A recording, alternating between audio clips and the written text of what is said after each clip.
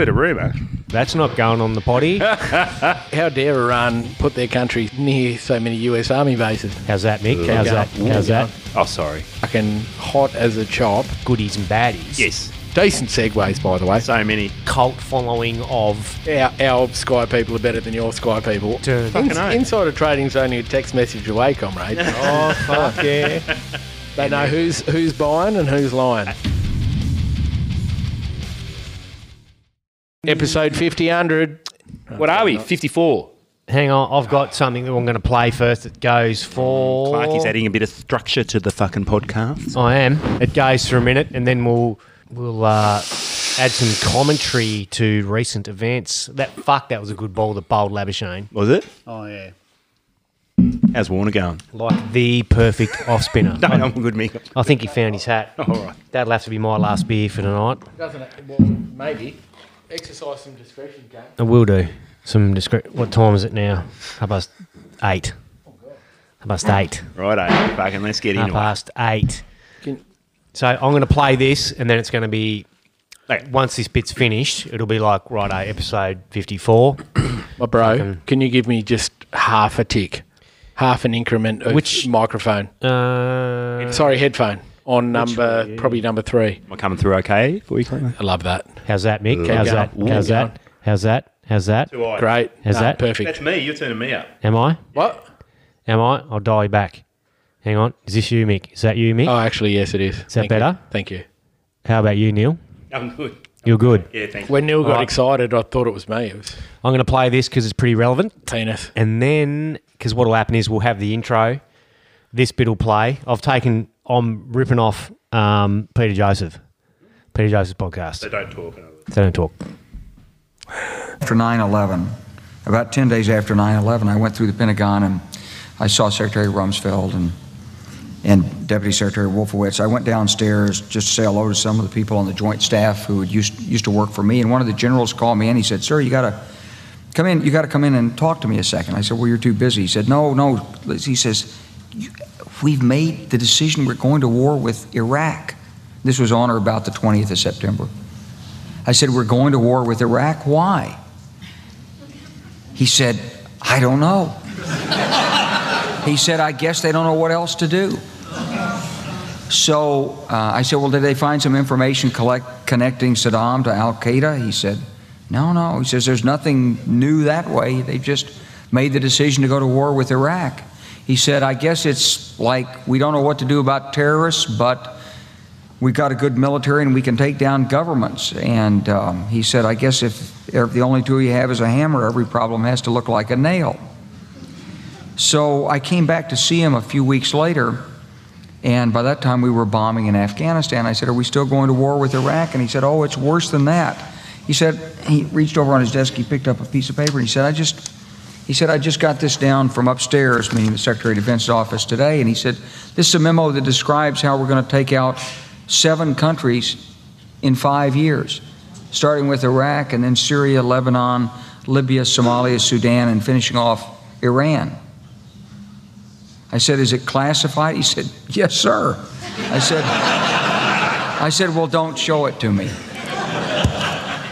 And I saw him a year or so ago, and I said, "You remember that?" He said, "Sir, I didn't show you that memo. I didn't show it to you." I'm sorry, what did you say his name was?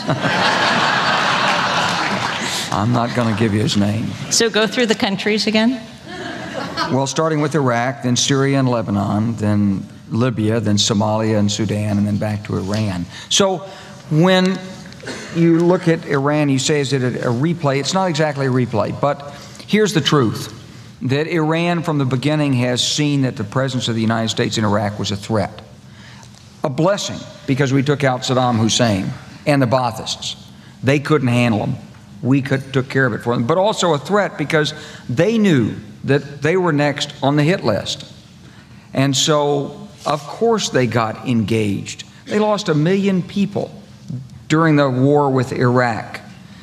And they've got a long and unprotectable, unsecurable border. So it was in their vital interest to be deeply involved inside Iraq.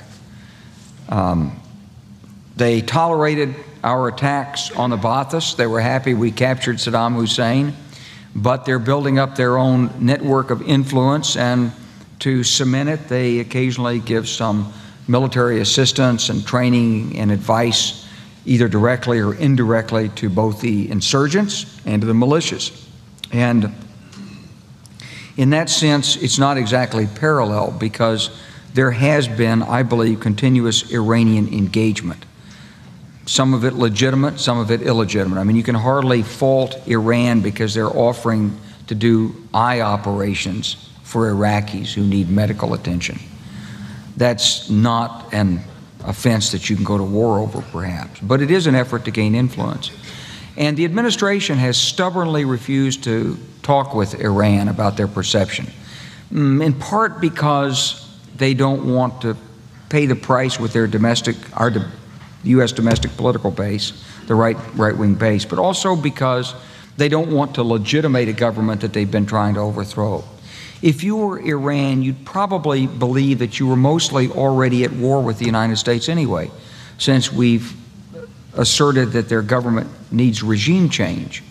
So, and we've asked Congress to appropriate $75 million to do it, and we are supporting terrorist groups, apparently, who are infiltrating and blowing up things inside Iran. And if we're not doing it, let's put it this way, we're probably cognizant of it and encouraging it. So it's not surprising that we're moving to a point of confrontation and crisis with Iran. My point on this is not that the Iranians are good guys, they're not, but that you shouldn't use force except as a last resort. There is a military option, but it's a bad one.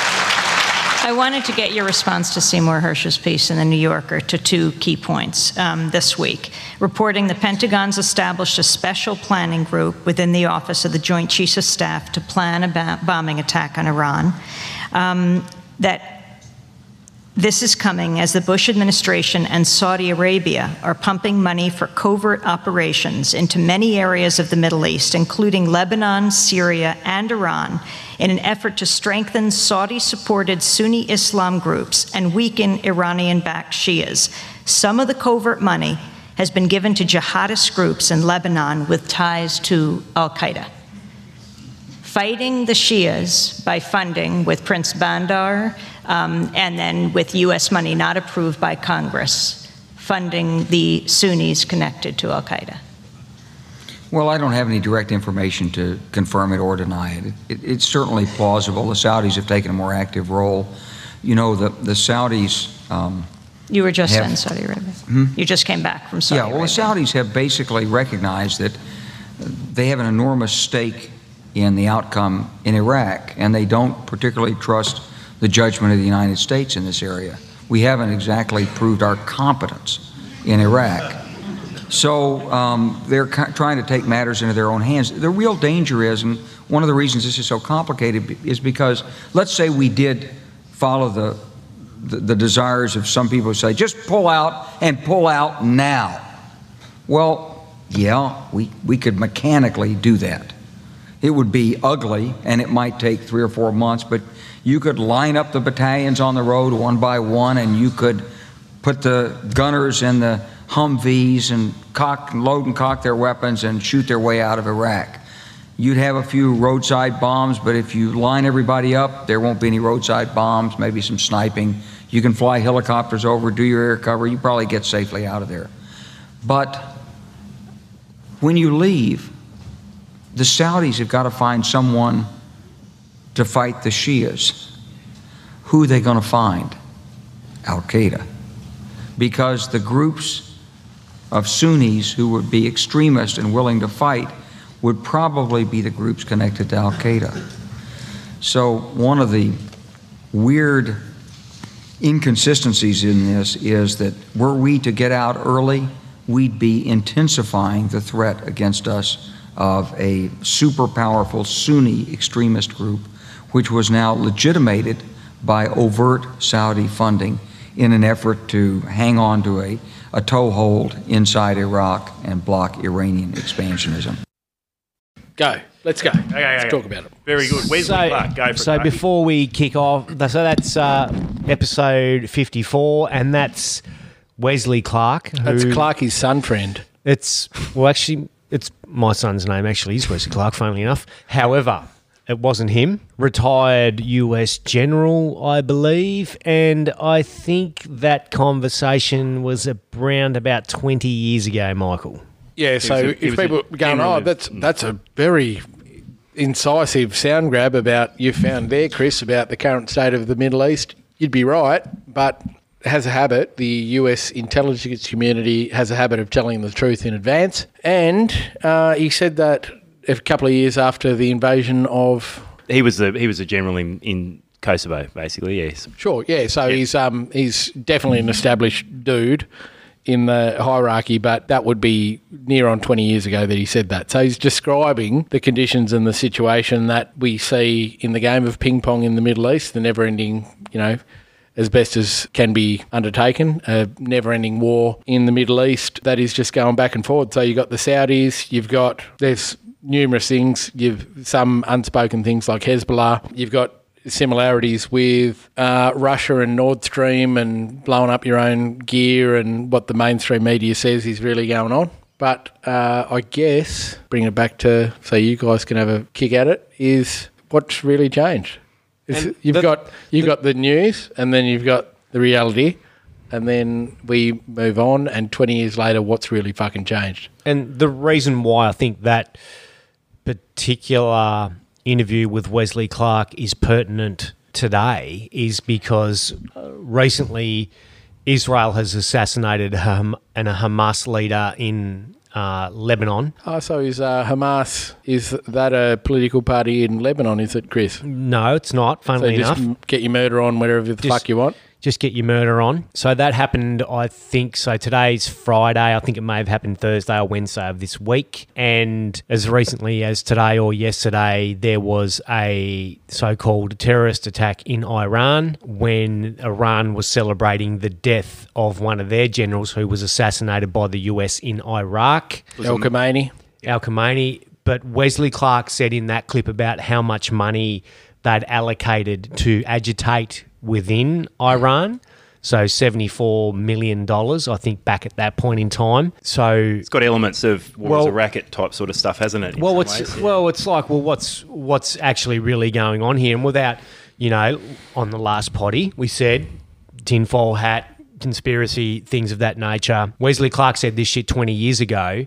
So then when there's a terrorist attack in Iran, knowing that the US has done similar things in other countries, specifically like in South America, I don't think it's too far-fetched to say that, well, is the CIA involved in agitating in Iran, given the fact that... They've made movies about it, comrade. I think it's... Yeah, but given the fact of what's going on now between, Hamas and Israel, and now Israel and... Lebanon with Hezbollah, and who's aggravating and agitating, and what are they actually trying to do here, and why would it be advantageous to now start poking the bear of Iran to try and get them involved in some sort of conflict. And it's just it's so difficult to get a beat on what's actually happening in the Middle East, because the skeptic in me is it just seems so orchestrated. How does the average fucking punter actually fucking join the dots and go, what's actually fucking going on here? You know what I mean? Well, I don't know. Fucking ask an easy question. The mainstream... How do you come at that? Yeah, look... The mainstream media coverage of this Fuck stuff... me. The mainstream media coverage of this stuff is pretty cut and dry, goodies and baddies. Yes. But it goes a hell of a lot deeper than that, and the roots and the historical record of how we ended up here, and now things, you see shit kicking off in Iran, you're just fuck, man, what's fucking... Are we heading towards World War III here? Not just Iran, and the fucking Houthis, rebels are boarding ships yeah, in the fucking... all that interconnected shit though, you know what I mean? It's mainstream media bingo on this potty tonight. None of this shit is fucking by accident, comrades. Well, That's right. So how do you get a fucking grip on it? So you really have to break it down. I think there's two parts of it. There's money and there's power, pretty much. And the money parts is fucking just obvious. It's biggest way.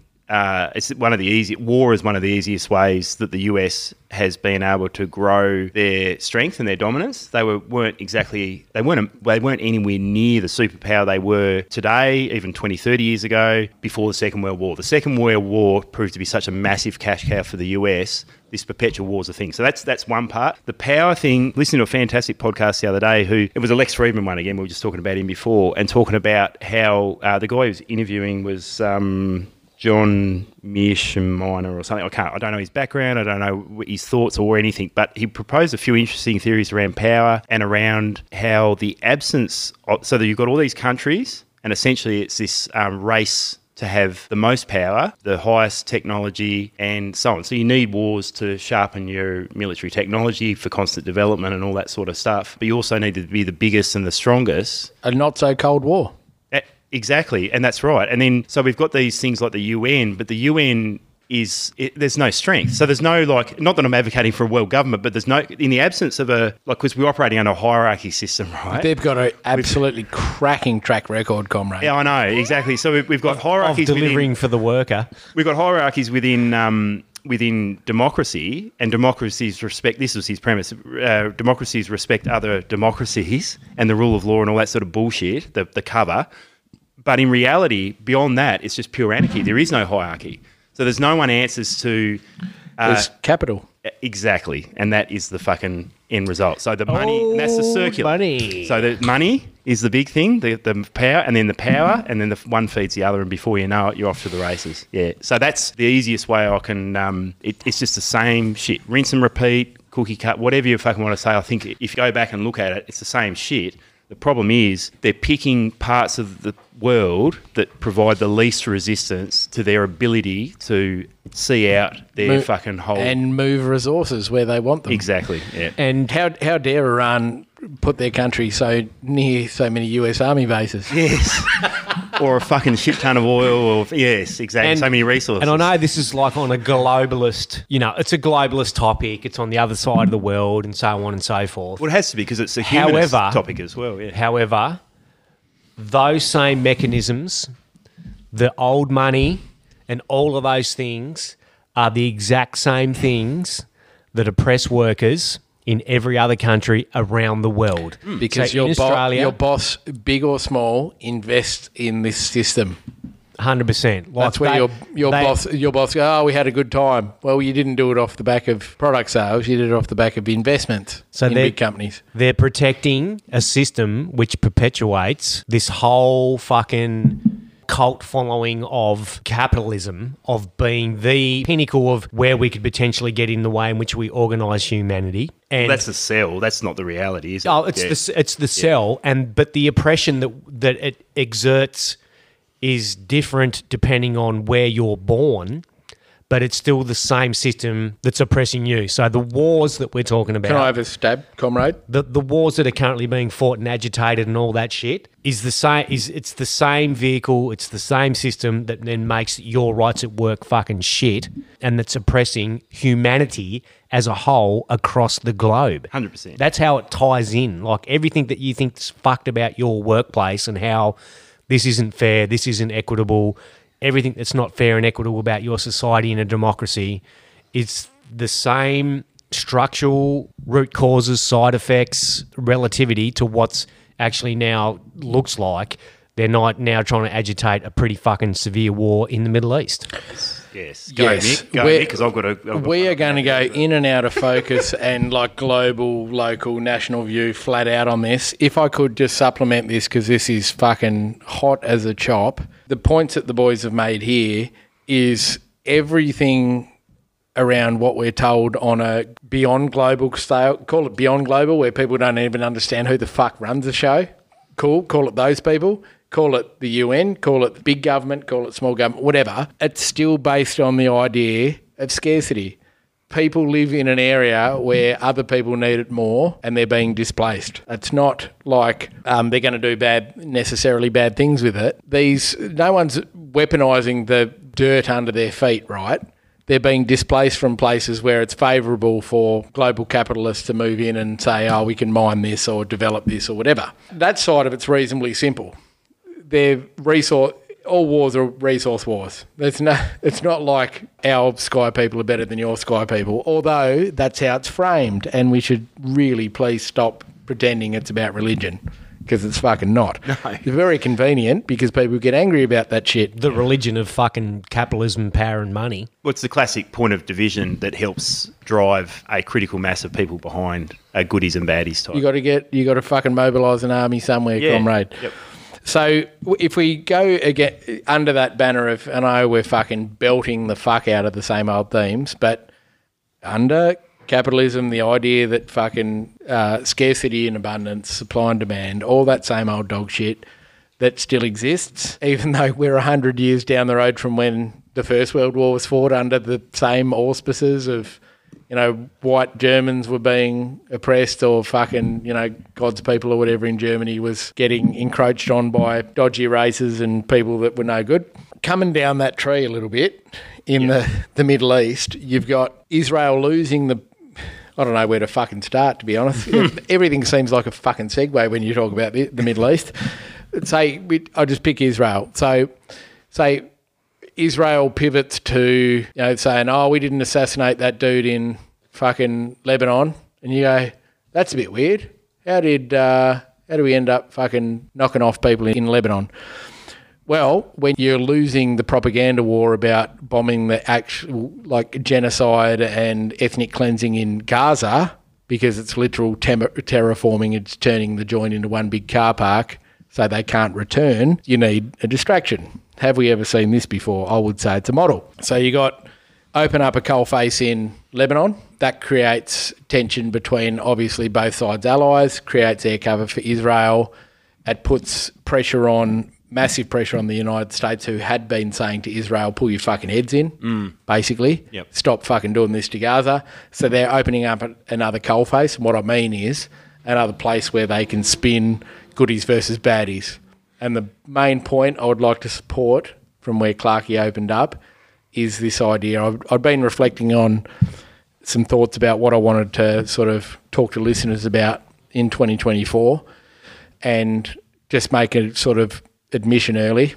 Decent segues, by the way. So many rabbit holes. We're here and it's our fucking podcast, so why don't we? I have tended to be, and if it's been to the detriment of the broader conversation, I apologise, but it tended to be maybe too black and white or goodies and baddies about things, because we don't have weeks to go into these particular subject matters, nor are we experts, but we can sort of identify the signs. That's what this podcast is about. So my goal for 2024, and what I'll be encouraging listeners to have a look at, is moving away from the ideas of just a black and white or goodies and baddies type approach. We'll introduce the bigger ideas, and I don't think we've disgraced ourselves in what we've talked about, but there is always nuance. Within Israel, there are fucking amazing people fighting for humanity in Israel. In Russia, there are amazing people fighting for humanity inside Russia. Inside the US, every one that we give a clip, or sorry, me, I won't taint you blokes with it, but every time we've sort of said, oh, that's a bit fucked. Saudi Arabia, there are amazing people fighting for humanity inside Saudi Arabia. So it in every needs fucking to pocket carry. of the world, yeah. It needs to carry, because we fucking fundamentally believe that. So if I just run in a cascading order there, to recap, scarcity, come down the rung. Israel needs to bring distraction and their allies more back into the race, because they distanced themselves out because they were fucking over the Palestinians so badly. So they're trying to bring in the boogeymen of Hezbollah. The problem is that Hezbollah has been pretty restrained through this conflict, and although they're a prescribed organisation in Australia, which is very fucking interesting, you'll hear a lot of very good podcasts, some by Abby Martin, that would say that people in Lebanon fucking love Hezbollah. because they defend that country against Western interests. So then going further down, why would they need that? You have the economics coming in where you have the Houthi rebels being blamed for carrying on in the Strait of Hormuz or whatever, and BP has then spoken on behalf of the Western government and said we're no longer transporting oil through that. Imagine trying to keep oil prices high, comrades. Who would have fucking thought? That's outrageous. That wouldn't happen, Michael. That's the manufacturing of scarcity. Yeah, go on. Of course, the scarcity. So they go back. And when we look at that, just a really quick one, we've always said, don't just look at what conflicts are coming on in the news. Let's look beyond, but not undermine at all the plight of Ukrainians, fucking Iraqis, whichever live war zone, Afghans still that the West is pursuing. But when you look at the Houthi rebels all of a sudden... Do they know when there's a public holiday in Australia? Is that when they decide to fucking jump on a ship to make prices of petrol go up? Look, if they knew what a quiet news day was in Australia, that would be very insightful, Chris. It just seems like every time there's a public holiday coming up, that's amazing. The price of petrol goes up. But here I was thinking it was price gouging, but I think it's just because the Houthi rebels know that that's a good time to strike a tanker over there. They give a fuck when Australia's trying to move up and down the east coast of Australia in their caravans. Of course they would do that. Fuck, they're switched on. So you've got and again, to recap, what is the conflict in Yemen? It's not just the Houthi rebels that are fighting a fight because they feel like it. Saudi and US proxy army is fighting fucking the Houthi movement over in Yemen. If you want to know a lot more about that and Saudi Arabia in general, have a look at Abby Martin's House of Saud. It's fucking really, really good documentary. Yep. Fuck. There we go. Eerily reminiscent of Russia and the Nord Stream thing, which they reported and said, Russia blew up their own gas pipeline. And then it went away after about 2 days because they couldn't stitch a story together. Fucking Ukraine's gone really quiet of late, like what's happening in Ukraine. And it's almost like I feel they don't want to highlight the atrocities that Putin and Russia's doing in Ukraine because they sort of mirror now what's happening, or not mirror, but they're probably a little bit worse. There's parallels. There's parallels to what's happening in Gaza where Putin seemed like, well, we're just going to fucking break the morale of the civilians and attack, civilian apartment blocks and blow up their fucking essential services, and then the West comes out and goes, well, that's outrageous and it's a war crime. Fuck, we better not talk about Putin doing those things anymore because we're going to go and then, well, those things are happening now in Gaza. So they don't want people to draw the parallel and go, well, if it's bad for Putin to do those things in Ukraine because it is, then surely it's bad to do those things in Gaza. Yes. But there's been fuck all about Ukraine lately. No, because it's an uncomfortable reality. It would be so much easier for everyone if Russia was a democracy in respect of the international rule of and have a decent and a spicy old school meme about that, which is not trying to make fun of it, but it's true about what I'll share about the Ukrainian and coming off the boil, call it, about people panicking. So to tie that up in a bow... Yes, and I'll have a stab at that as well. So many bows. Christ almighty, I apologise. See if I can compliment the two of you. You can, Neil, because that was bad. But, so, what are we calling it now? The phase, call it the phase of what we're moving into, because I hate sort of trying to say that told you so, but in a way that says not told you so, but look for the detail. Stay interested in the detail and who stands to gain, because... when we look at it now, Israel and Saudi Arabia are dealing themselves into needing to bring Western allies into the fight for their own benefit. That they almost have to, in the same way that they had to draw Western allies into the Israeli concept, which is very appropriate that clip you played at the start there with Wesley Clark, is that he was highlighting all those things. There was no fucking... logic. There was no weapons of mass destruction. Blitzer, or whatever his name was, the guy who was looking for weapons of mass destruction couldn't find any, and they still went in. They manufactured intelligence to say that they had grounds of weapons of mass destruction, because I can't think of the guy's name that addressed the UN, the aluminum tubes guy. There's aluminum tubes. Oh, Who's that guy? Colin Powell. Colin Powell, that's him. Yeah. He addressed the Secretary of UN, Defence, yeah. going fucking. And he's we've intercepted or his we've anthrax seen or stuff and that. There's Yeah. a grouse PowerPoint. Yes. It was Yeah. terrible. Saddam's got aluminum tubes. So this is the manufacturing consent. This is the scarcity thing. The money. This is, and we're talking about World War One, World War Two. The World War Two thing is the irony of this whole situation, because the path to supremacy and fascism. Well, it ends up as fascism, but we're at that supremacy stage. So we've got people who have a right over another group of people. Israel is providing it in a fucking textbook fashion of genocide. Even Western media is reporting the concept of good versus evil and trying to treat it as two states against each other, like a Russia and a Ukraine, where you've got two genuine states recognised by the UN. And that October 7th was the commencement of the conflict. Nothing was going on before that. There's no history. It's like that's fucking day one. Did anyone die before then? There was a lot going on and a million... In fact, there was fucking documentaries being made in the 80s about the Palestine struggle. It's just like the open prison and all this sort of stuff. So Britain fucked it up in First World War. Okay. Yeah, and so then, from that supremacy and that division amongst classes, sexes, whatever, then ends up all the negative effects that we start to see in our workplaces. Things like going into these countries and then you basically take them over. You've got cheaper labour, you exploit their resources, you exploit their environment, and that whole process fucking just creates big profits and it feeds capitalism. That in my broad looking out at the big thing, that's the cycle that has got to be broken. Otherwise, the only path, when our number one priority is on money, and so scarcity is sort of the motivator. So that's why they're so motivated for creating scarcity as well as highlighting when it actually fucking is a real thing, is to feed that beast of capitalism. But while we're doing that on that cycle, we end up on a path to fascism. And the irony there is that was the thing we were supposed to be fucking targeting in World War II, and yet all we've done is fucking just gone straight back by focusing on prosperity, mutual prosperity amongst democratic countries being the righteous path, essentially. And I think the thing that I find pretty frustrating is the class consciousness about this whole thing, right? Or the lack of. Well, the lack of that, because when you look at the conservatives that want to... If you could just tie that together in a neat bow for us, Clarky, that'd be great. You fucking wait. Mate, I've got wait and see what I've got coming. And this will be the last podcast. We fucking have it all sorted. So there'll be a new world order from the shed. But for the workers of the world, fucking... When any boss says to you, I can't pay you more because some worker somewhere else fucking will do the job for less, you should be fucking in support of that worker. This is what capitalists do. They exploit workers in other countries that are easier exploited to move jobs offshore so they can make more profit.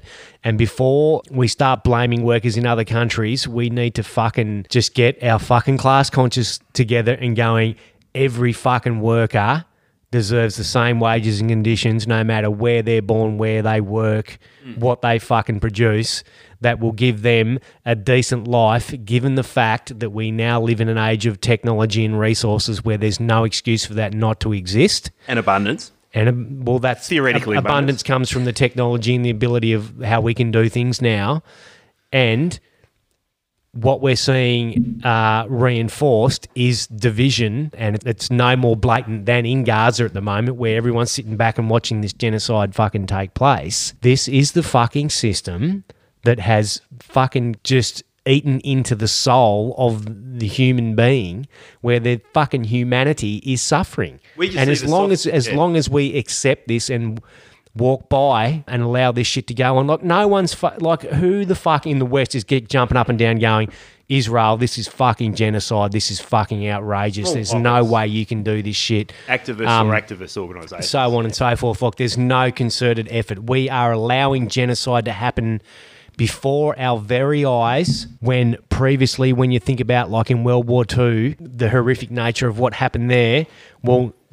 that's fucking happening now in 2023, 2024, And we're just going, we're making up excuses about, and I'm not condoning what Hamas did. We're making up excuses to go, well, fucking baddies over in fucking Gaza escaped and went and did some horrific things. So therefore, Israel has the right to level fucking Gaza and just kill indiscriminately, when clearly it's got fuck all to do with Hamas. And this has been a long-term plan. Wesley Clark talked about it in the start. This has been a long-term plan about grabbing resources, fucking capitalists making more money, workers are fucking dying, workers pay the price, doesn't matter what your religion, colour, creed, fucking sex, fucking any of that shit. Capitalists are just fucking wreaking havoc, and we're allowing this to happen. Get some fucking class consciousness about yourself, because this happens everywhere. It's not just Gaza. Look at Africa, South America, everywhere in the global south. The toll has been horrific, and it's happened on our watch. It's happened on our parents' watch, our grandparents. It's the fucking system. It's going to continue to do this shit, and no one should be surprised when the fucking next one kicks off somewhere else. Bit of a rant, but there you go. No, well, we've got to kick this into gear in a sense, because, and thanks for that, mate. When we think about workers everywhere, right? Our bosses from a workshop level, because I love how Neil pulls it back to a workshop level about workers, because we'll go, workers, everyone's different. Well, then fucking not, because it's about the struggle for resources, right? There's plenty of resources. The rich are getting rich in every country. Doesn't matter where you are. Every fucking capitalist in every country. There are very, very, very few communist countries in the world. Yeah.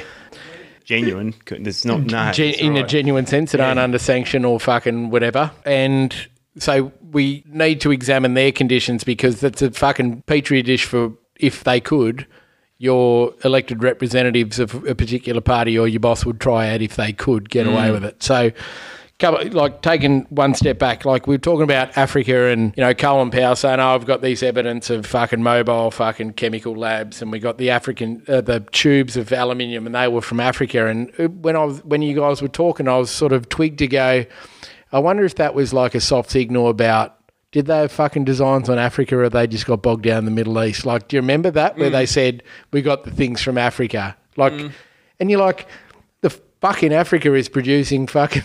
Well, there's been there has. There's Libya and Egypt have been two hot points. Obviously Gaddafi's been assassinated. The spring tide events I think that was post. But that's GFC. like 10. I know, it was ages ago. It's sort of weird that they sort of went, here's the thing. They don't tell you something unless they want you to know it. Oh, that's right. They're leading you to the problem that they have to solve. I broke my own cardinal rule for 2024, which is to describe a they. So I'll come back to that in the end. Anyway, so we had, war on terror they started to float the idea of Africa. We had after... in the intervening years after the GFC, we had a relentless thing before Ukraine. We were pushing back into South America, and it was fucking relentless about Venezuela. It was one of our first fucking podcasts about the fetish, like a Venezuela fetish. Well, people wanking. It kind of got flat out about down. Venezuela. Once the CIA influence on elections sort of got lost, Lula's back in Brazil. You've got Manzales, I think his name is, back in Bolivia. It's really only the Chiles and Argentina's really bad, and inflation and all that sort of stuff. But the new bloke that's looking at getting elected is like full on fucking worse than Pinochet. No, what's his fucking name in Brazil that was deposed? Bolsonaro. He's worse than Bolsonaro. Wow. Okay. Yep. So it's like South America. They'd like just race baiting basically in the mainstream media about who we should blame or where we should deploy our armed forces. Yep. And when you were saying about, what were the signs or the ground effects for supremacy and then fascism, yep. There's a beautiful old poem, and one day, hopefully we're successful enough to get someone like a John Fowles on to even recite this or tell us his own spin on it. But there was a poem or a saying about good left chaps in Germany saying first they came for the trade unionists, first they came for the Jews, but I didn't do anything. And I wasn't a Jew. I wasn't Yeah, due. yep. Then they came for the unions, but I wasn't a unionist, so I didn't do anything. And then blah, blah, blah. That cascading effect, really, really fucking important because it just peels back the layers of the onion about who's the opposition. At the moment, they still need the majority support. They Sure. still need a majority support. So yeah. when we get to a country like Australia, where we'd go, oh, well, there's never going to be a fucking Bolsonaro, there's never going to be like a fucking armed thing or whatever. Probably not. And thank for things that have gone before, like we've got gun control and violent crime is at a lower level than countries that we see these problems in. Yep. But the soft signals, if we look at what else those supremacy signals or the dominant signals have been, how many times have a listener been involved in a discussion about wages and conditions and it has involved the result of a violent conflict internationally? Like when you think about that, the fuck does that have to do with your wages and conditions at home? Like say, and I'm not talking about supply chains. So say, COVID and the factory shut down. That's different. It's a different set of circumstances. But when you talk about other things where like, oh, they fucking blew up that or these workers in fucking the Ukraine, they won't make this sort of oil or whatever, which I've heard at a recent EBA conversation as well. Like, you're really using fucking armed conflict as a way to confuse or scare workers. And the reason I say soft signal is because too often workers will fall into that, go, oh, well, my wages and conditions are controlled by an international, something out of my control. Yes. That is really not the case. Isn't it interesting, the people who understand that the most, like the union, the workers, the working industries that understand that the best is the maritime workers, in my opinion, because it's a real thing. They're on the dock, like the docks, the way the ship moves around, the politics and all the rest of it it's relevant, or the situation is relevant and so on. But the struggle is it's so fucking clear. Like they're doing exactly the same work. They know who's buying and who's lying. Absolutely, absolutely, and that it builds that up. So and they're connected to that level of international solidarity. Yeah, or a ship of Porsche fucking supercars got hit by a big wave and they rode it off on tax. Yes. Or something. Oh, yeah. They get the scale of economy. Yes. Whereas, and that's, thanks, Neil, and I'll wind up on this, but the big one to bring it back down to the shop floor level, never get fucking told that because of some international thing about orders or...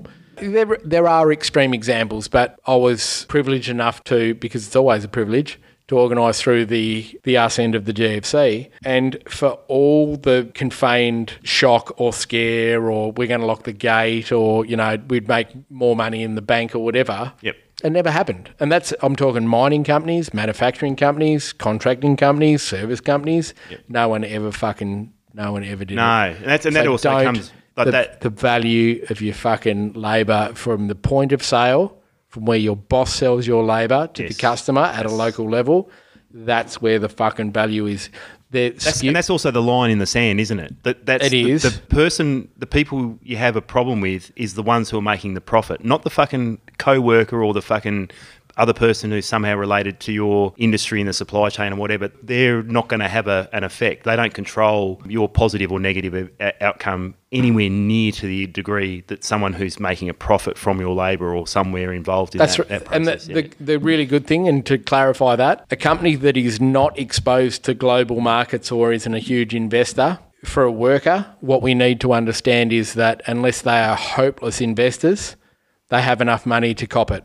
Mm. That's the reality. So if I'm thinking about big transnational service companies that just seem to move on and they've got companies in every town and city in Australia and they're not even from Australia, they can afford to pay your pay rise. Well, not only that, they're on the inside, Mick. They have the inside rub on what's going to happen. The best example, Unusual Whales, fantastic, interesting Twitter account. They've just done the list of the top 100 senators in the US who's been making money off trading on the thing. So it's the same sort of thing, but even senators and so on that they're allowed to do in the US, when you're talking about businesses, they've got the capital to fucking take a win or a loss, but they've also got they know what's going to happen.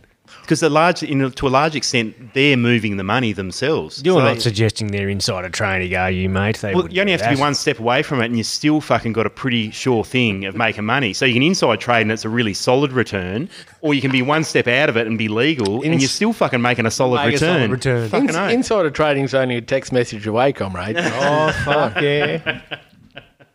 It's not insider trading if you don't get caught insider trading. Yeah, that's 100%. If I could I just agree. provide some inspiration, normally my notes go in a linear fashion. Have a look at that. oh, That is It looks like a serial killer's That's in- bedroom. Diary of a Madman. pretty incredible. I don't know what's happening anywhere on art. that Actually, sheet of paper. I think art. It's art. That's going on a photo. Just wanted to ask you your thoughts on assassinations. Oh Jesus! Putting headphones. where are the given bodies buried? replacing Clarky? Is that headphones. Like, where's the? I don't know. Where's that acceptable? When's it not acceptable? Who can and can't do these things? Because it just seems that the US and potentially their proxies are allowed to assassinate people at will, and that's okay. But if their enemies do it, Terrorism. then it's not okay, so to speak. And the reason why I bring that up, and I'm going to play this clip, and we alluded to it earlier, but there was an assassination. Since Hamas's October 7 massacre, Israel has said it will hunt down Hamas's leaders wherever it finds them. That's exactly what's happened with the assassination of Hamas's most senior leader in Lebanon, Saleh al-Aruri. A drone hovered over a building in southern Beirut, Hezbollah's stronghold, where the Hamas leader was holding a meeting, then fired. Al-Aruri was based in Lebanon because he was Hamas's liaison with Hezbollah leader Hassan Nasrallah. Israel has long prepared for a new war with Hezbollah, but right now it wants to focus on destroying Hamas in Gaza. Hezbollah is a far more formidable military enemy for Israel than Hamas. It's trained and funded by Iran. Iran is the leader of the world's Shia Islam countries and Hezbollah's puppet master. Hezbollah has as many as 150,000 missiles in southern Lebanon, near the border with Israel. Hezbollah also does not want a war right now. Lebanon's economy is in a dire condition, and Hezbollah knows that a war with Israel may mean that sections of Beirut end up like Gaza, in rubble. The key player here is Iran, who watched with great interest the killing of Saleh al-Aruri. The immediate decision for Tehran is whether to pull the trigger on a proxy war with Israel via Hezbollah. Well, So there's a bit in that. all I can really say is there's been, in a fucking hopeless way, like no historian, no commentator, got no right to fucking commentate on anyone's behalf. But think about what we hacked together as functioning humans and have experienced culturally in our lifetimes. So, World War One. Anyone want to have a stab at what fucking kicked that off? Some bloke got fucking assassinated. Yeah, so that Didn't he? kicked off with an Austrian Archduke being assassinated by a fucking Serbian. Was that Franz Ferdinand? That's the one. I was trying to think of the name. It was. Band, not the band. The man. No. So, yes, inspirational, clearly. But, so that kicked off a world war. So that's kind of an interesting fucking thing, whipping it up. Might even had people hoping or wishing for a bit of a trigger for World War One. Like obviously the Germans were keen as mustard. You could almost plan that sort of thing out, couldn't you? Like a target that would motivate people to go to war. Yeah. Interesting, it's isn't a it? little bit interesting there. So when we talk about, because what we're doing is murdering someone from another state, what happens when you kill in the name of a state, someone else in another country, and then just say it was because they're a bad cunt? Like, how has that changed in our lifetime? And what we've seen is once the cover of 9/11 and the war on terror came in, they were like, well, there's no standing armies. They don't recognise national borders. This is a war that's now between fucking whoever we deem it to be between. Yeah, so And prior to that, that was the justification for war. Yeah. standing armies and fucking what do you call them on your You've got a badge, you've got a flag on your fucking thing. Yeah, sure. Yep. The standing army thing. So for 20 odd years, that's now been, and you've got bring technology into it. So now you've got drones, and you've got we talking about El Khomeini about, is that the dude that was the recent one. The one before Trump. was Al Samani. Was the El Khomeini was the Iranian dude. I've got a clip for him next. Sorry, he's one 2 years ago. So and it was 3 years ago. It was a while ago, but I've got a clip for Trump him. was president of that one. Yeah. We'll talk about that next. We will, but Right. just touching on that, Yep. that was a bit of a weird one because Trump was seen as the isolationist and the sort of We got him. anti-globalist, and then all of a sudden they're like, yeah, we just fucking killed this dude, and that's great. And we're like, I suppose if that's what floats your boat, but the acceptance that we now have, and I'll draw a parallel to this non-military, is comrade journalist in Saudi Arabia. Oh, yeah. What's his fucking name? Khashoggi, the one who was... Khashoggi. Yes. That they fucking in the embassy, yep. They dismembered a fucking bloke and they went, royal family did that. He was talking shit. The Al Jazeera journalist, wasn't Not he? Yeah. good. So we just fucking cut him into bits and shipped him out of the embassy, and that's now done. On to the next thing. And we just said, okay. It's bizarre, wasn't it? Absolutely bizarre. But the reason why Where's the solidarity amongst journalism as well? This is one of the things I was going to... go, Clarky, go. That's all good. But the reason why I brought it up was like about assassination. You look at Martin Luther King assassinated. You look at Fred Hampton. Pretty hard to fucking say that wasn't a fucking assassination. You look at what they did in Chile. You look at Thomas Sankara, if I haven't mentioned him. Like all these assassinations that happen around, like who's behind it? Who's the agitator? Who's doing all this shit? And that was a really good point that you just raised then, Mick, about old mate from Saudi Arabia, where we're like, it's fucking Saudis. Like, hey, mate, can you, like, try not to, like, assassinate and stuff? Like, but look, this shit just fucking constantly going on. And you look at, like, fucking, even, like, Russia assassinating people and whatever. It's just like this shit's going on fucking constantly. But depending on fucking whether you're a goodie or baddie depends on whether or not that was a good outcome or whether that was a bad outcome. So are you saying the reporting on these incidents have a strategic objective by the government from which they're reported in? Is that what you're sort of saying? No, I'm more or less saying that... Fuck off, Neil. Sorry, mate. Like we said before... It was a Dorothy, man. Sorry. No, but like we said before, the pattern of behaviour is for a certain goal. Certain outcome, yeah. Certain outcome, and the oppressors manufacturing that are doing these things are the same people that fucking oppress workers in the workplace. The parallels in that behaviour and that motivation are identical. They're by the same people. Yes. The same people. Same type of people, if not exactly the same. Can I also draw just Anyway. a bit of an onion unwrapping exercise? Yep. Love a good tangent. Can I just also, quick trip down memory lane, people might just be going, oh yeah, that fucking Khashoggi shit was bullshit and Saudis just fucking loaf around in their things and it's hot as fuck and they wear their fucking robes and don't do fuck all. What's special about them? Why would the US and the West have a special place in their heart for one joint in the Middle East? The question is really fucking good because in a black and white sense, goodies and baddies, then all brown people are the fucking potential enemy and they're going to blow up their family and have fucking explosives, which for the longest time everyone in the West was encouraged to believe. The reason is, just segue, when we talk about all wars are resource wars, the Saudis happen to be on a fuck ton of oil, and so the just rank connection of dots, but just to bring people in, is in the 70s when there was an oil crisis and there was tensions in the Middle East, the US basically swapped their anti-fucking brown people methodology for guarantee of oil supply for armed protection of the Saudis in the Middle East. So now when you sort of go, why the fuck is there this anti-Iran, anti-everything brown around Saudi Arabia, why the Saudi special? They guaranteed oil supply to the US. It is no It is no fucking... And it protected...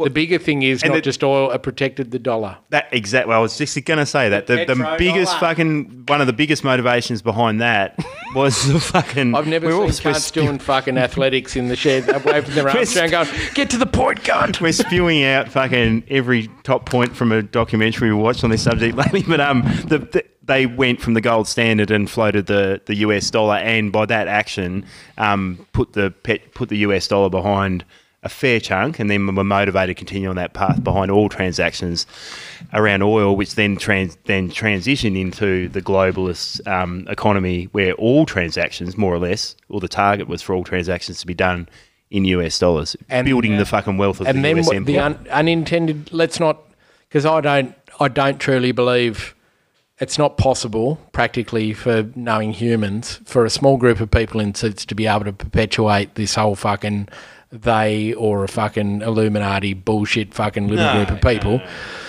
It's a system. People want fucking power, they want control, and they want to perpetuate it. So they're motivated by the same fucking... They invest. Yes. They want money. They want control, all that. So and shared prosperity means you align behind the goal of shared prosperity, and then you will ignore shit political outcomes, journalists being killed, all that sort of stuff is like, fuck, it's a speed hump in their pursuit, their shared pursuit of fucking more and more wealth. And then the lie that stole the West, 2 points, Clarkie, before you go, because your lips are so fucking close to that. You're about to gulp that fucking microphone. Is the beauty, like we were saying, soft signals before. Workers have been sold a pup in Australia and the West by saying, oh, well, it could be you, we fucking, what if they're, we came after you, or fucking, what if Red's under the bed, all these confined fucking bullshit things about where money stops flowing, but to who? So leave that aside. But the other big question in the Middle East is, once they did make the transition for selling oil supply for the gold standard, is the momentum that it created. And I don't think even, like, Nixon was obviously a fuckwit who was senile old cunt, and I'll get to a meme about that later, but not to have a go at all old cunts, because fucking a lot of them are great, but... we're all on that path, Mick, we're all on that path. Oh, don't fucking... That's called foreshadowing. Is the momentum that the oil, what it would cause, because gold's a fixed thing, it's in the ground. It's finite, Michael. It's a problem with that, isn't there? It's way more well known than another commodity, Neil. What's the other one? Other than gold. Oh, well, oil, yes. But now yes. The wars are about going, we know where the oil is, they're just not in places that we fucking control. So we better go and get them. And it ties back perfectly to Comrade fucking Clark's opening, to his other Comrade Clark opening, is they had designs on oil fucking producing states. And is Iran special in the fact that it just is death to America or fucking hates America or whatever? What's special about Iran? There's so many things that are special about Iran. They are very resource rich and traditionally a wealthy country on east-west trade on the Silk Road. Huge. So a little bit, they've got a bit of Afghanistan, they've got a bit of Iraq. Sounds like a good place. Yep. Mineral and oil rich, essentially, yeah. Sure. Incredible fucking geographical fucking centre of the West, of the Middle East, yep. Anyway, heroes and villains, Comrade. I was just wondering if you're keeping an eye on the share market.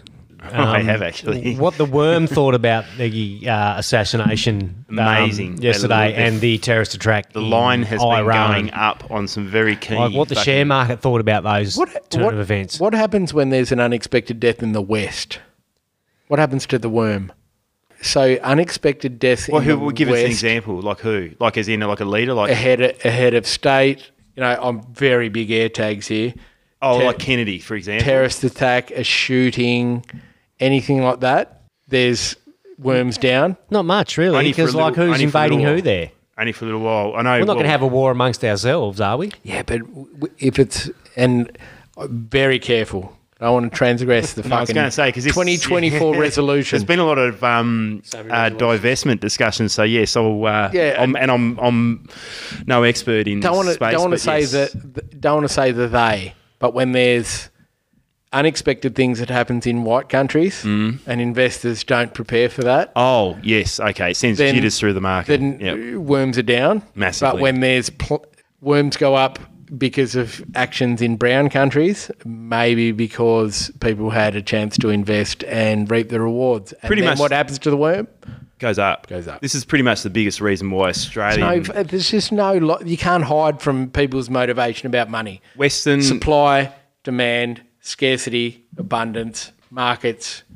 It's fuck. Look, one of the biggest reasons why Australian property is one of the most... I think it is actually. We're on the track to becoming the most expensive per capita earning, or versus if you're looking at the two compared to each other, the most expensive real estate in the world is because geographically we've got no neighbours who are fucking radicals like in the Middle East or whatever, or if they've been engineered, and also because fucking we're a democracy and we're isolated geographically. I had it in my notes just before you go because you're about to do something good. And we're trending towards a hot cut here soon because fucking it'll become Neil, a nightmare. You were saying no. You were saying about how attractive Australia is and all this. We're talking about people that want to put money here and get money back. Park it.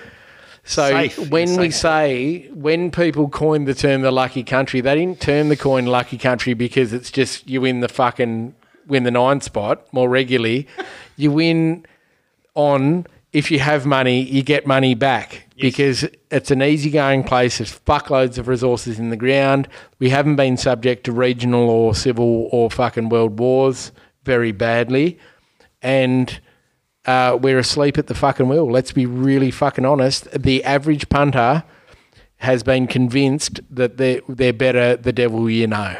Statistically, our equality has been within a fairly reasonable band. There's extremes, obviously, but the bulk of the population sits within a fairly decent band, whereas you look at other countries around the world, and the US is fucking rapidly, and we're following them, in my opinion, but that transition towards larger and larger concentrations of wealth only leads to fucking those sort of civil unrest and problems.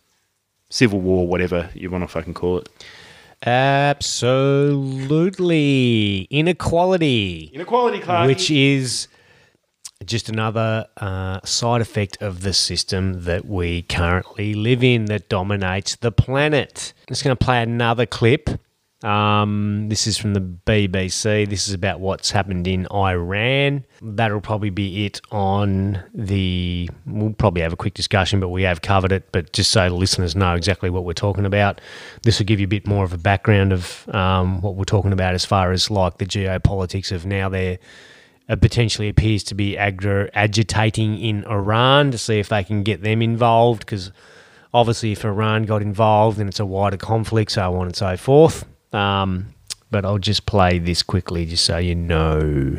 More than 100 people have been killed and scores of others injured in 2 explosions in southeastern Iran near the grave of a top Revolutionary Guards commander. State television says the blast occurred in quick succession in the city of Kerman during a ceremony to mark the anniversary of the killing of Qasem Soleimani. He was Iran's most powerful military commander and was killed in 2020 by a US airstrike in Iraq. Local officials say 2 bags containing explosives were detonated by remote control at the entrance to the burial site.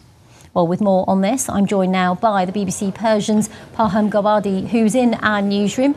Parham, good to talk to you. Just bring us up to date on what more we know.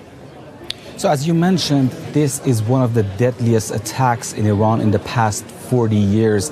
It's been unprecedented. The number of the death toll is rising every few minutes so far. They say that some of those who are injured are in critical conditions. We know that at least 1 medic was among the casualties who was killed. Some of 2 others are at least in critical conditions. They say that after the first explosion took place, the second, when people and medics rushed to the scene, the second explosion after 10 minutes took place. Now, what we don't know is that if all these people were killed as a result of the explosion, or some of them were killed because of the stampede. And the reason I'm saying that is because 4 years ago, this happened during a ceremony marking the 4th anniversary of Qasem Soleimani's death. He was killed in a U.S. drone strike in Iraq in 2020. Now, during his burial 4 years ago, 56 people were killed in a stampede.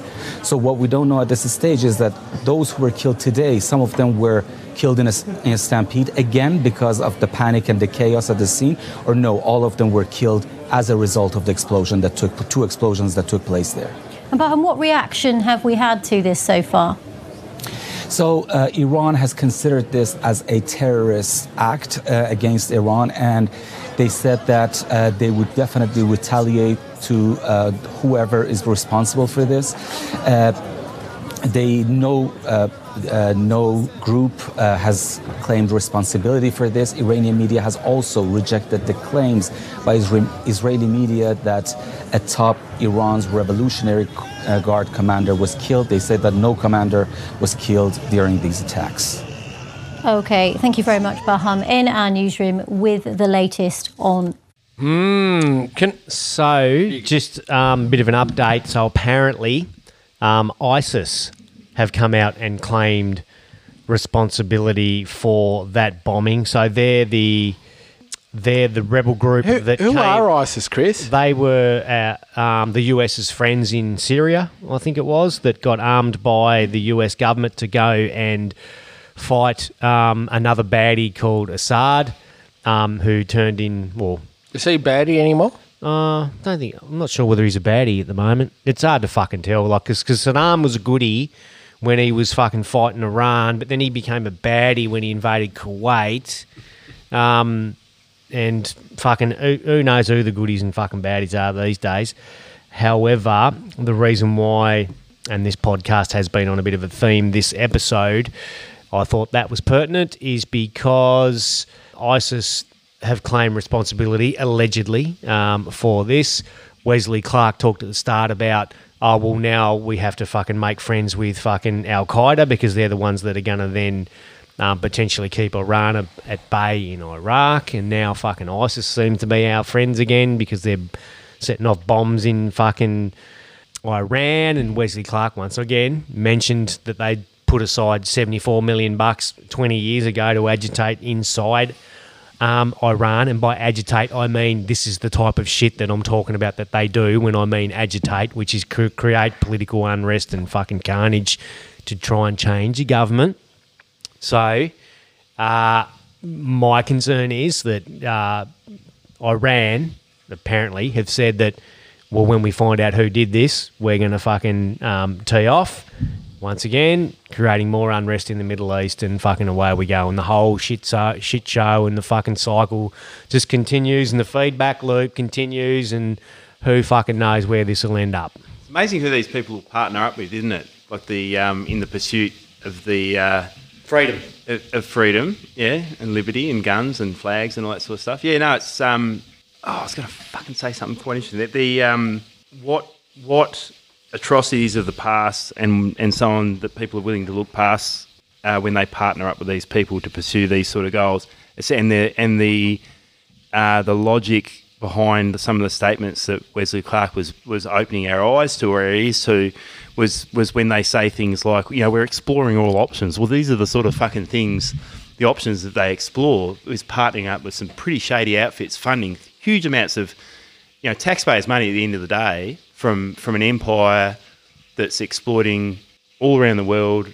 to pursue these very narrow goals that end up funding a lot of money back to either the state, but more importantly, the private interests these days. Once upon a time, it was in a lot of sense for the state, but it's becoming so fucking clear over the last, you know, historically last 50 years, you could say, probably more. The state, and 100%, I absolutely agree with you. The problem is that the idea of the state, through a lack of focus on who are the winners and losers and the antagonists, the state is seen as a shadowy group of fucking people somehow funneling it out to private interests. You're right. So actually, I'm wrong. That's the cover for the reality. Yeah. Sorry, mate. You're not wrong at all. It's just what it's like. Depending on what your viewpoint is, the state is like this shadowy thing when the state should be the ownership of the people. Yes. Yeah. That's fucking just bizarre. And then you look at like Wesley Clark, and who was the guy,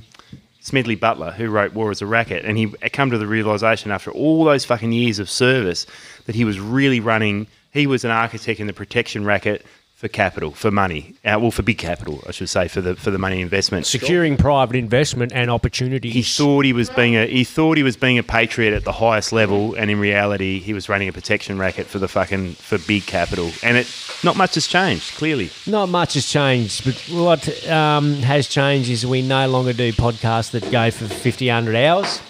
So that's the segue. Oh, hang on. Someone's put their hand up. That's going to be the segue somewhere, maybe. Oh, my God. This is a big one. Did we introduce the episode? Did we give it a name? Did we give it a number? And did we do anything of that before we started? We did say 54. 54? Yep. Okay. 54. Bong. Okay. So we've got... Righto, Mickey. So I'm just going to black that out. So let's look to the past. We've talked about Wesley Clark, talked 20 years ago about a water cooler chat he had in the fucking Pentagon, if you would believe it, about grand plans to just rip into the Middle East. So that happened. We've got names coming up like Al-Qaeda and ISIS. Now, if there's anything we know about the Western project in the Middle East, it's that the idea of Al-Qaeda and ISIS is a little bit fluid in terms of whose interest it serves and what they're actually there to do, as opposed to where they came from. So you've got initially on October 7th, one of the first talking points you had was the West saying, we haven't seen this barbarity since ISIS. So we're invoking the spirit of ISIS. Go and have a look at where, and you don't have to worry about, do you know which Muhammad started ISIS? All you need to do is figure out the timelines. When did the Western media start saying ISIS were a problem? So timelines, because they don't generally lie too much. Time is a very, very fierce adversary. So figure out when Al-Qaeda became a problem to the West and ISIS became a problem to the West. I'm not saying that they're not problems to decent people everywhere, but what I'm saying is have a look at the timelines about when they became useful and when they weren't, same as Saddam, same as fucking Gaddafi, all that stuff, right through the Middle East. It's a full history. Look at the dates. Lebanon, where we talk about, they're saying, ISIS methods of 2 bombings, about getting a little bombing and then a big bombing and a historical date, because that's what ISIS did, or that's what terrorists do, massive hashtag.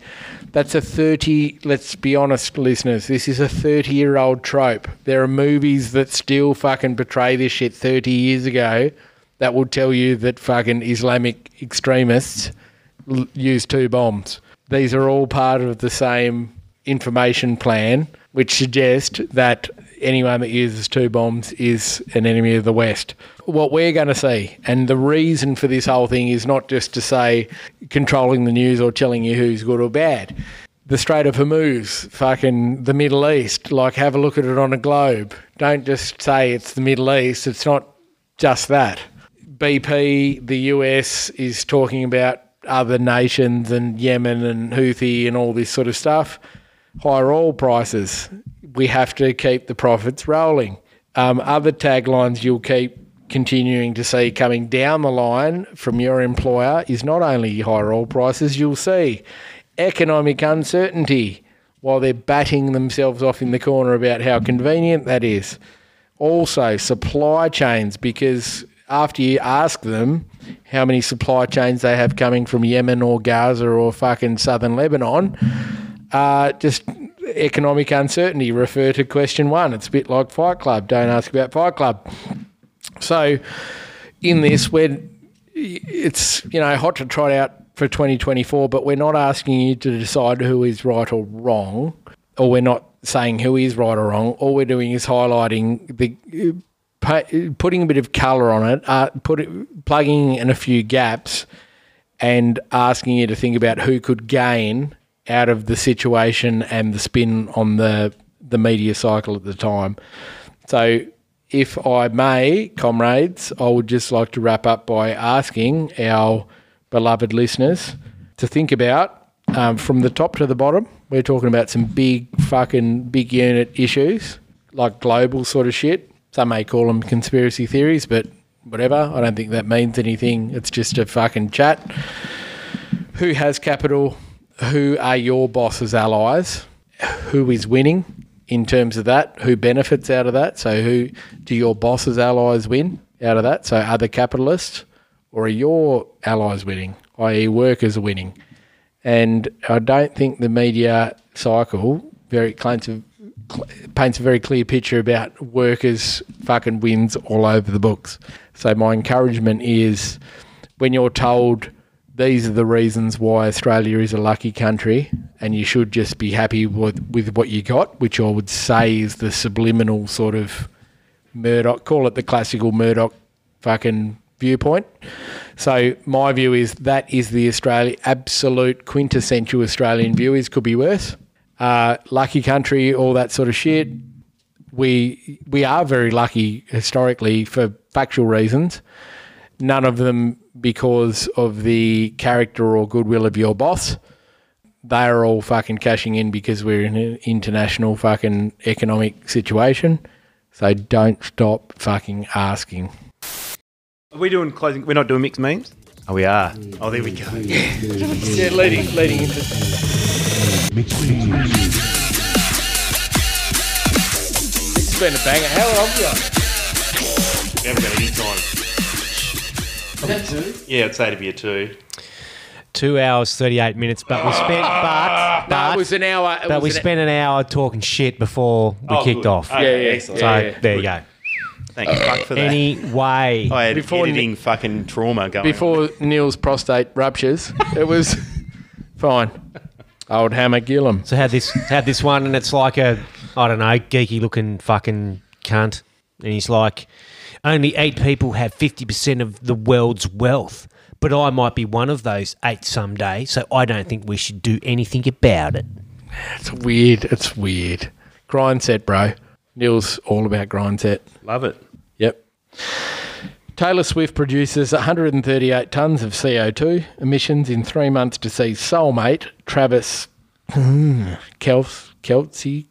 Quarterback for the Kansas Chiefs. That fucking, There you go. that China, which is probably true, but she's celebrated as being the only, only ethical billionaire on the planet. Oh, there you go. ethical billionaires. The good ones. Uppercut. So if you think that ethical billionaires are a thing, please punch yourself. Or they're a solid philanthropist. That's another fucking red flag. How'd they get Gina. there, you fucking losers? Good old Gina. Anyway, their response was, and here I am drinking out of a soggy straw. Nah. Well, this one's pretty good. It's like, I'm not sure whether it's Buddha, but it looks like it's a Buddha. Well, there's a heap of like monks and shit around, and it says, take Facebook memes seriously and get into fights with strangers. Here's one from The Chaser. Woke Australian cricket team strikes again, cancelling the 5th day of the boxing test match by winning too fast.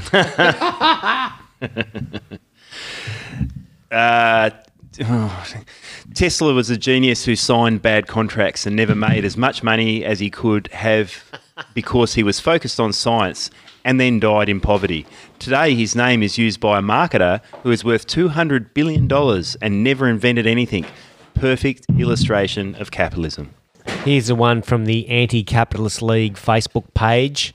It's got a few words crossed out, but it says, if the highest paid person in your university or college is the basketball coach or the football coach, then it is not a university. It is a capitalist sporting franchise with a side hustle in technical training and propaganda. Oh yeah, fuck yeah. Actually the last one I shared was from Brave New Films. This is another one from the same very fucking good page to follow. I don't get the argument that employers can't afford to pay $15 an hour. That is the value of labour. If I can't afford a Porsche, then I can't get a Porsche. I don't get to demand a discount on a Porsche. If a business can't afford labour, then that's on the business, not the labour market. I got stiff about that. Yeah, cool. There's a really, I don't know who the fuck this person is, probably not real. As most of Twitter, Caitlin Johnston has been amazing tweets recaptured by Facebook pages like Eat the Rich. Yep. So give that a run. But her latest one is, and she's been absolute fire on Gaza. If there were 2 million Jewish people trapped by Christians in a giant open-air prison and placed under total siege, being told that half of them had 24 hours to relocate into the other half or be killed, no one would have confusion about what they were witnessing. Exactly. Fucking hell, man. The conflation around what is actually going on.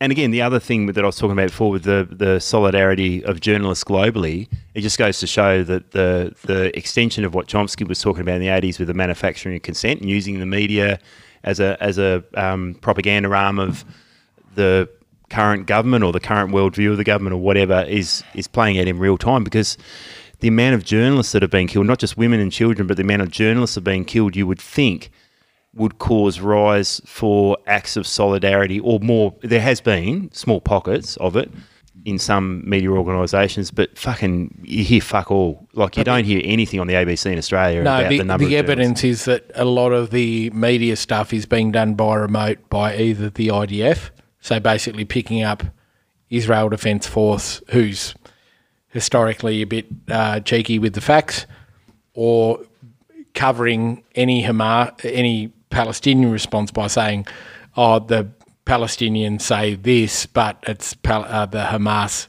health ministry. Yes. So, well, that's the governing party of the day. Whether you recognise that or not is irrelevant. Well, they're not even the governing party. This is the other thing, like that state versus state. It's state against a group of people organising within a fucking open-air prison. Like it's a hard one to sort of, like they can easily delegitimise something when it's convenient for them, but then use that same organisation to fucking justify the use of the West wanted to delegitimise the mass somehow, comrade. Well, yeah, exactly. Yeah, so they give it another name. The old shovel's been hot lately. Shovel's been hot, Clarky. Hot as a chop. Has been. Bit off the topic of the Middle East, but Denmark to get Australian head of state before Australia gets Australian head of state, which has got a Tasmanian sort of element to it. Does have a bit of a Tassie element. That was a good one. So we're finding out that a tech magazine is saying that tech AI tools like ChatGPT are causing water usage to skyrocket, and that the generation of I've done very well there. Have another go. Have another dip. How AI tools like ChatGPT are causing water usage to skyrocket. Subheading: Microsoft's water usage for cooling tech has shot up by over a third, and could, oh God, that's bad, could fill 2,500 Olympic swimming pools. So basically what they're saying is the generation of AI is costing a fuckload of extra generation. And why are they cooling this shit with ocean water? That's the thing that fucking gets me. Like, why aren't they pumping in into their heat sinks to fucking... Because it's all heat. The processes are creating heat, so they need to get the heat away through fans and all that sort of stuff. What if you own the water company, comrade? Interesting, isn't it? Interesting. You can sell to the highest. Is that it? Are we done for memes? We're not. But Are you sure? Remember when our world changed when we went to Canberra and we saw Raytheon signs? Yeah. Raytheon. Few people realise that the RIM-7 Sea Sparrow is the most environmentally friendly anti-aircraft missile produced anywhere. We're proud of our commitment to a better future for all children of the world. Do good things, be greener with Raytheon. That's off there. That's not real though, surely. No way, it's on their Twitter. It's wow. It's a fucking... I bet you it's not there now. Legit. They're fucking... If anyone's having a bit of a slow start... Green bombs. We've got green bombs now. Green bombs. And they're ethical. Ethical bombs. Ethical bombs. Probably made by... they're probably like an inclusive workplace as well. Was that it? Is that it? Mixed memes done, dusted? No. If your energy's a little bit slow going into 2024, here's a good one. Every dead body on Mount Everest was once a highly motivated person, so maybe you should calm down. That is a good meme. I like that meme. Got one of Jesus, or a Jesus-looking cat sitting on a rock, and the caption is, when you realise all those awesome plants you gave humans were made illegal, And the caption on the picture is hashtag sad Jesus noise. Here's a question that was sent into a Facebook group called Air Fryer Tips and Recipes. And the question is to the group, is there any air fryer that can handle a family of 8? And the reply was, take it easy, Jeffrey Dahmer. Yes. Yes, dog. Love that. Fuck. Yep. And that was the moment that I thought you may have had an influence on my fucking social media feed after the last I episode. was just about to say it on the 25th of December. So this is 6:49 on Christmas Day, which is probably when I was going for my morning poo after the kids have fucking nailed me. Is just a matter of perspective. Yes. In case this is just a Twitter fucking thing. In case you need an update on how colleges are cultivating scary Marxist, I'm sitting in class being lectured by a former US ambassador to the Soviet Union telling us how Ronald Reagan was a beacon of human rights against communism. Wow. Fuck, what a grub. So much Marxism being promoted, of course. Penis. Pen 15 Club? Is that it? That's it? Pen, Looks like it. Pen 15. Welcome to 2024 then, comrades. That's episode 54, wrapping up right now. We don't want to go too long so we can actually edit these and get them out in a more consistent fashion. So all I'll say is for 2024, your New Year's resolution should be, if you haven't already, join your union or ask other people to join your union. Organise your workplace, educate, and go on strike to make sure that you get what you deserve. Over to you, comrades. Excellent, Clarkey. I won't be the last one tonight. I'll leave that honour to you, Mick. But the only thing, same. I share all the sentiment with Clarkey. 2024, big year coming up. John Pilger, Australian journalist, passed away just this week. And I reckon if you could spare a little bit of time and go and check out some of his... The late great. The late great. Did not fuck around. No, definitely not. There's so many examples of where he fucking owned the position of a good journalist, which is on fact and research and good sources. And speaking to people on the ground, his Vimeo account is probably one of the better places to see all of his movies. They're all free on that one, but you can also search for him on YouTube and you'll get so much fucking inspiring content and truth telling. So that's it for me, Mick. You're up, Cobber. Yeah, so thanks, comrades. Absolute pleasure to be back on and speaking to you. All I wanted to really say was a couple of things. One is whatever your means of production. No, not production. But, yeah, you fucking everyone produces something and it's important. And you're fucking important. Whoever's listening to this is an important person. Is just have that conversation with someone about furthering their fucking their educational base about what we're dealing with. We're not saying go and fucking, burn down fucking central banks or fucking whatever. It's just about understanding the system we live in. So introducing someone to a theme or an idea or something that's important to you, that's a worthy first step.